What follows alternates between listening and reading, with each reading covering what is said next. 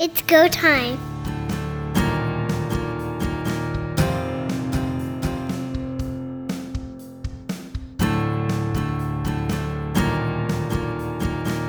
Welcome everyone to Quick Kicks here on Third Down Gamble. I'm Don Charbon and Heath Graham is with me on the show, and we are going to be talking about the CBA. It's everyone's hot button topic, but now that it's ratified by the CFL and the CFLPA, we should get into some nuts and bolts about what exactly is in there. This comes from 3 Down Nation. They had a link to a tweet from person who had access to this information. We're going on that based that this information is as accurate as we could find. And I think it's important to re-establish that this is a ratified CBA. We were privy to some information from the previous collective bargaining agreement that was not ratified by the players. This one is. We are now in full preseason mode with games and things are moving. It's a 7-year deal with a TSN opt-out clause, if you want to call it that, where the players can renegotiate after 5 if there's a brand new television contract. In that, though, if they do opt out, they can't sign just a 2-year deal to finish the deal. They have to move beyond what the old deadline was. The CFL and the Players Association both are looking to get long-term deals that benefit both, that grow the game.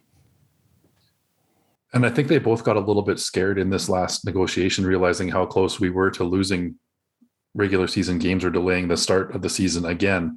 So one other aspect that they've built into it is the new bargaining agreement expires 30 days prior to camp's opening, as opposed to mere hours prior to camp's opening, which gives them a window to get things right long before we have a threat of a disruption in regularly scheduled games. The CFL and the CFLPA had until midnight Eastern time Thursday to get a deal done. And the reason being, there were 2 preseason games on Friday, 2 more on Saturday. You had to have this mechanism in motion if you were going to get these games going. Fortunately, the 2 sides came to an agreement. If people want a quick reminder, the Wednesday agreement from the week prior was voted down by the players. And if you want to know sort of how that works, 6 of the 9 teams with 50 plus 1% majority can vote down an agreement in the CFLPA. By the membership can vote down an agreement. That happened. They had to go back to the table to talk to the CFL again. We speculated with Andrew Hoskins of the Turf District what that would mean, how the feelings would be, what kind of energy would be in the room. Clearly there was enough momentum there, notwithstanding the no vote from the players, that the 2 sides still felt compelled to get an agreement. What's interesting to me, and maybe the same for you, is that there isn't a marked change between the 2 agreements that were signed as tentative agreements. There's not. And I know one of the big points of contention was about the ratio. And we have seen a few concessions from the league and what they came back to with this new ratio proposal. We are going to have the 7 Canadian starters on the field this year, but there are some tweaks to how that 7th one is kind of followed and who can sub in for them at any given time. That is something that I was wondering if that would survive given the reticence that was being felt. But I think on the one hand, the players had to come to some sort of determination that if we were going to get revenue sharing, a ratification bonus, we had to give something on player participation. The push was coming from those who believe that the Canadian in Canadian Football League meant that there should be designated spots for Canadian players. That gives you a greater opportunity to make a CFL roster and to start. There is an argument on the other side that says if Mike Singleton can play for the Stampeders, not born in Canada, had parents in Canada, becomes a Canadian because of that affiliation. Why can't an American who's been in the league for 5 years with a team for 3 years? Personally, I like the idea of one nationalized American player. I believe that does reward loyalty to the team and to the league. You have to be very direct in your definitions of what constitutes a national Canadian, and they have made those rules, and as far as I know, with Singleton, he was following the rules that were in place. You don't want to go into changing definitions too much, but I believe the nationalized American player is a good way to go about it. The CFL years ago redefined what a national was, and that would be high school in Canada, parentage, etc. It made it a much more simplified, codified process. We've seen players that have taken advantage. Kyle Saxelid is another, Cameron Judge, a third, who basically grew up in the States but have that Canadian connection. It provides stability. We've talked about that a lot, that teams have too much turnover. Here's an opportunity that the same players can be on a roster. And it also recognizes loyalty. When you're loyal to an organization or to a league, and you keep coming back across the border to work for them, that needs to be recognized, and this is one way to do that. The question, and I guess what we'll have to see how it is played out, is where is this going to manifest? How many of these national Americans are we going to have in terms of substitutions? Because if someone goes down, you need somebody to fill that role. So that would provide for maybe 5, 6, 7 players that would fit the bill of 3 years with a team, 5 years in the league. And I think if you look at most of the CFL rosters, we already have most of that number in place. There is turnover, certainly year to year on any given roster, but a lot of teams have that core veteran group of American players. And this is just a way of, as you say, rewarding that loyalty and building that stability, that you're going to maybe look at extending that guy for an extra year or two because he fits into this category and you know how to use him. The other thing, I guess, is these are the types of players that are going to be in the guaranteed contract situation, where that final year, 50% of that contract is guaranteed. That's going to be a cap hit. It's not like a bonus where teams could claw that back the day before. This you're wedded to. And it's going to be a real mathematical nightmare. I think every team is going to have not only cap specialists, but snap specialists in counting how many snaps some of these players are on the field for, to make sure they don't go over their 49% of snaps numbers as well. We do see one of the interesting things in this CBA is that the league is going to reward the teams that have more of their snaps for Canadian players by adding additional draft picks for them. And you're going to have to see what the penalty is for going over that line, and it might be severe. What if you go over? Is it a forfeiture? Is it simply a fine? Is it a penalty on the play because there's going to be some mechanism that's going to count this and you can never get at any point in the game above 49%? The second part of the equation is that mechanism. What do you do? Is it RFID chips? Are they Bluetoothing in the helmets? What are they doing so that you know? Because I think ultimately this is going to have to be a real-time calculation. This can't be an end-of-season type of scenario, because what you'll find, and I'm speculating, but what you'll find, teams will load up with different players based on opponent that they're going to be facing. Some guys may not ever really touch the field other than the opening play. That's a great point. And you look at the importance of games within your own division versus games against the other division, how important that is going to be to you in the standings. If you've got a way to cheat the system a little bit in those head-to-head matchups that you know are going to be important coming down to the end of the season, coaches are generally going to find a way to cheat that system. And then you're going to have a game, maybe a team the Edmonton Elks last year or the Red Blacks that really struggled, is a team that's a front runner like a Hamilton or Winnipeg going to be as concerned about getting that ratio right in a game like that? Or are they going to give the Canadian guy the majority of the snaps and skew your calculations? Nothing is specified as of yet. We are soon to learn how this is going to play out. I've had discussions with Steve Daniel, who was titled the chief statistician of the Canadian Football League. That's something they didn't track. The NFL does do that. The technology is there, and I'm sure if the CFL knocked on the door, the NFL would gladly point them in the right direction in terms of how to implement this. Then, who gets tasked with this? Is it the stats department, or is there somebody independent with the officiating crew that has to take care of this? Great in theory to do these things, but you have to have some sort of way to implement, and if you don't, you fall down.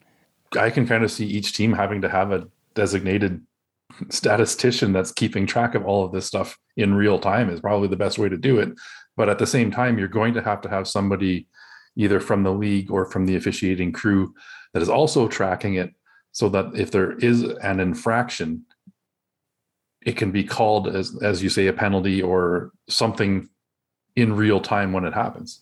The CFL is going to have a representative on the bench to speed up discussions about challenges. Is that person going to be charged with keeping the count and grabbing the coach and saying, if you put that guy out there right now, you're over? It's going to be interesting to see how this all plays out. And as I mentioned before, this is where some of that new technology you talked about that the NFL has, or maybe something that Genius Sports is bringing into the fold as well, to give us that real-time data that they're going to need. It's going to be really important. This may be part of the push from the betting public that I have to understand who's on the field when, so that I can make this bet with an intelligent understanding of what's happening. Also with the ratio, the teams that have the most national plays get a second round draft pick, and they're going to drop the old territorial pick for the bottom two teams of the league. That'll start in 2024. The calculation will be in 2023. So essentially, the more national on the field for more plays, you could be in that sweepstakes to count as the team to get an extra pick. I love that one. I think that's great. That extra pick is you're having an opportunity to grab another Canadian player in the draft to hopefully develop.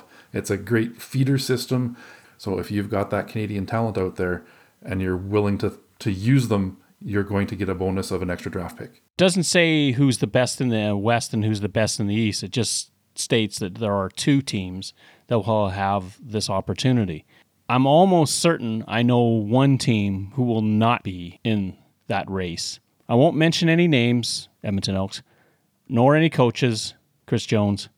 I would have to agree with you on that one. We have talked about the Saskatchewan Roughriders in the past have been successful with having, I believe, 9 Canadian starters at one point in time. A Canadian head coach in Mike O'Shea in Winnipeg that knows the importance and the quality of Canadian players in this league. So I believe those two might be front runners snagging these extra draft picks potentially. But on the other side of the coin, I think you're 100% correct that Edmonton will probably be nowhere near in contention for this little bonus. CFL players all wear a face mask for safety. With COVID-19 on our field, we also need to wear our masks to keep everyone safe. Do your part. Be a team player. Ratification bonus $1.225 million, which breaks down to about $136,000 per club. Here's a question. Your rookies are not CFLPA members. Do they get a part of that bonus? I was doing some quick calculations, and at what point do you distribute that bonus? If we're looking at a finalized roster, it works out to about $3,000 per player. And if you take away some of the rookies from that, maybe that boosts that number up a little bit. But if you're looking at a training camp roster, that's going to get down to maybe enough to have a nice meal at McDonald's or something to each player. Or you look at a finalized roster. Does it include practice roster players? How is that distributed? So it's not a huge amount of money. It's more of a token appreciation for ratifying the contract from the math that I've been doing. I'm guessing if you did not have an opportunity to vote, you probably do not have an opportunity to receive. But what's the average number of players on a roster, on a training camp roster, that had that vote? That's something that the CFLPA defines, and it would be anybody under contract with the CFL that is not a rookie contract. So you're probably looking at maximum maybe $4,000 to $4,500 per player. Again, a nice little bit of cash in your hand, but not a huge deciding factor, I don't think, in the decision to ratify this agreement. The ratification bonus came with a price. Salary cap does not have a fluid increase through the term of this contract.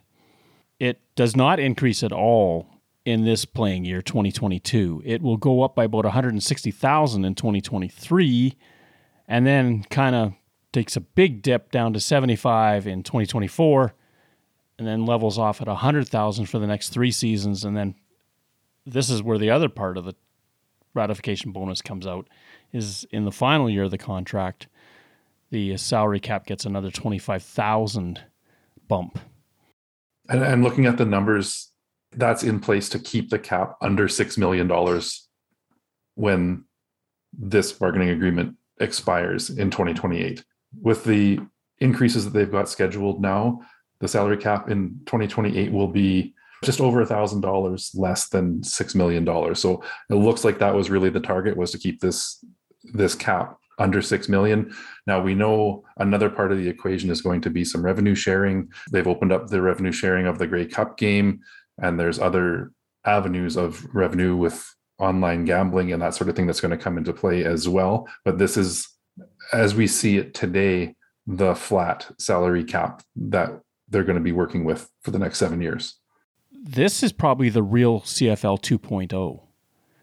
That the old universe of how things were done in the CFL is pretty much coming to an end. And that given that we have this new betting legislation, given that we have Genius Sports coming online, CFL Ventures is coming online, the players now having an opportunity to receive some of the revenue in a revenue sharing agreement with the league starts in 2024. What they're going to do is effectively look at 2022, see what the revenue stream was in this season. By 2024, they'll have a calculation based on how much was made more than that, and the players will get starting at 25%, moving up to 30% over the term of the contract. Grey Cup being included, which is a huge bonanza typically for the Canadian Football League. In my mind, this is where the players made their biggest gain. Absolutely. And to have the 2022 season being that first benchmark that they're going to look at, the Grey Cup game is in Regina, which we know is going to be a huge sellout crowd and a huge revenue generator. So this really sets the players up well to start that revenue sharing calculation. That's probably why we see the drop in the scheduled increase of the salary cap from 160,000 to 75,000 the following year, because you're going to start seeing some of this revenue sharing benefit. I guess the hope is that it'll offset the dip in the scheduled increase by having a larger revenue sharing amount. The irony in all of this is that the Players Association maybe never publicly, but maybe quietly hope that the Grey Cup isn't as good in 2022 as it could be, because remember, this is the baseline. And if they have a windfall with the 2022 Grey Cup in Regina in November, that really bumps up the baseline. And then to get into revenue sharing, you have to hit a higher threshold. Again, there's a lot of math, both in figuring out player ratios and figuring out salaries and revenue sharings. And I'm okay with the calculator in my hand, but I don't think I want to tackle either one of those jobs. The other part of the revenue sharing is that the PA decides where the money is dispersed. That means that they could use it for all kinds of different things. It could be for health benefits, could be for pension, it could be for top up of the salary cap. This gives them a lot more authority to move that money where they feel the membership wants it to be. That is a positive thing. The whole idea of revenue sharing when it comes to the CFL, if you want to make money, we have to make money. We're partners in this process now because your bottom line and my bottom line are both impacted. I think that's one of the biggest wins, as you mentioned, that the Players Association is going to decide where that money goes and how it's distributed.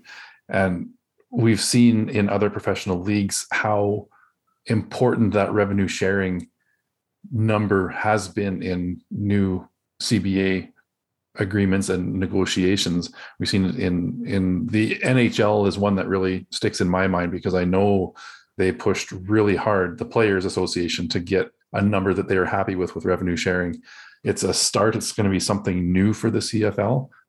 If done right, it's going to be a big win for the players. Again, it invests the players in the health of the Canadian Football League. This ties the two together. For the CFL, yeah, you give up some of your income, but you may grow it much more by having the other side of the equation, the guys that are actually performing on the field, invested in what happens and what your outcomes are. Huge for American players is that follow-up medical benefits after you retire is increased by another year. The NFL window is maintained. Rookie contracts coming out of the NFL, the definitions have changed so that if you spent 3 years as a national in the NFL, you're now a free agent. Big because that gives you more opportunity to go where you want to go. Another important highlight in the CBA is the focus on mental health and substance abuse. They are looking at developing a mental health action plan for each club and conducting mental health baseline tests and post-injury tests. So we have seen the importance of mental health support across all facets of life, but especially in professional sports. We've seen, and amateur sports, if you will, with the Olympics, we've seen people really crumble under that ongoing pressure to perform at a higher level. So we know some of the long-term effects. The more proactive they are in developing these programs, the better, and it's going to be a real benefit for the teams and the players moving forward. There's going to be education programs. There's a lot of off-the-field movement to make sure that players understand their world, how to adapt to their new situation. Because let's face it, for a lot of guys, this is the first time they've really been out of the country on the opposite coast. It's a different lifestyle, and you need some sort of reassurance and maybe some guidance that you can make it through this. To have some of these more supports in place are very important. And you've got a lot of, as you say, younger players kind of traveling for the first time. Maybe they went to a college or university close to home. So this is a real new venture for them, how to react in certain situations. So the more education and support they can get along the way, the better. Now, in terms of practice, two things that have changed. Teams have a flexibility now to have a 6-hour practice day, but they can't exceed the total allotted number of practice hours for the week. Padded practices are back on the agenda, cut down from 1 hour to 45 minutes between the two agreements, but they still have 12. This goes back to player health and safety. Bringing back the padded practice to be able to monitor that correctly is going to be really important. And 12 times per year, we discussed this a little bit with the awaiting ratification of the previous agreement in how you manage those practices over the course of the season are going to be important as well. And hopefully your team is at a place early enough in the season that you're not trying to squeeze additional padded practices in towards the end of the year. The CFL has agreed that players are entitled to a green zone helmet, and this is a term used by the NFL, and it's essentially an NFL-approved helmet. The CFL, of course, coming so early, would have to rely on the previous season's NFL list of approved helmets, and teams would have to then start amending their inventories to allow for that. The other thing that's curious, too, the CFL is going to provide the PA with television rating numbers. I understand in part why, because of the revenue sharing that's coming, but I would have thought that the PA had their own mechanism to get those numbers. Yeah, it's not like it's hidden information. Generally, you can see a couple of days after a weekend that somebody is tweeting out what the television numbers have been. But I guess this will be official numbers and not necessarily what you might be hearing third party down the road. I don't know exactly what the CFLPA would necessarily do with these numbers. As you said, revenue sharing is kind of the biggest thing, but interesting to see what that information is really needed for. One of the things that's coming out that won't be discussed too much, but it's something that's near and absolutely dear to my heart, is that starting in 2023, the CFL has the option to move up the start of the season by up to 30 days. I knew you would like that one, and does have some validity to it. We have seen some very cold weather playoff games and Grey Cup games, and especially with the change in the schedule because of COVID, we had some very late games this past season. Having regular season games start a little bit earlier and some of that nicer weather for the playoffs is not only a benefit for the players, but I think the fan experience, and you're going to see larger numbers. Sometimes when that forecast isn't looking good, there maybe were a lot of tickets sold, but not a lot of people in those seats. Some will argue, okay, if we start in April with training camps, it's going to be too cold then. But you rarely drop below -5 walking onto the field the morning of a practice. By the time actual gameplay starts, the temperatures are typically never going below 0 at any point in the day. It may be a little cooler, but it sure beats -30 with a wind chill of -50 at the other end of the season. You're right. Having better weather at the end of the season is a lot more important for the crowd sizes and the whole experience than having it that much warmer to start training camps. Playoff games should not be hampered by bitterly cold weather. And this is something, especially in the West, that has been a problem for years and years and years. We've seen a Grey Cup in Edmonton where the field was ice. Why do you want your showcase games to be so subject to such unbelievably bad weather? You want to showcase the best that the league has to offer in the biggest games and the ones that are going to draw the most eyeballs. And those playoff games are it. Now, we have seen some amazing bad weather games, and it's not going to completely do away with them. We can see bad weather in October as just as much as we can in November. But having a more consistent playing surface is really important in really showcasing what these players can do. You rarely get -20 in October. Most likely you're hovering around 0 or +5. I applaud the CFL for making that move. And let's face it, it takes them 1 month out of the NFL schedule, and more focus can be on the CFL schedule for football fans and for the betting public in the States, Canada, wherever. Thank you for listening to our show. Third Down Gamble is hosted on Podbean and can be found on Apple Podcasts, Google Podcasts, and Spotify. Follow us on Twitter at Third Down Gamble. Join us again, the Third Down Gamble podcast, audio worth watching.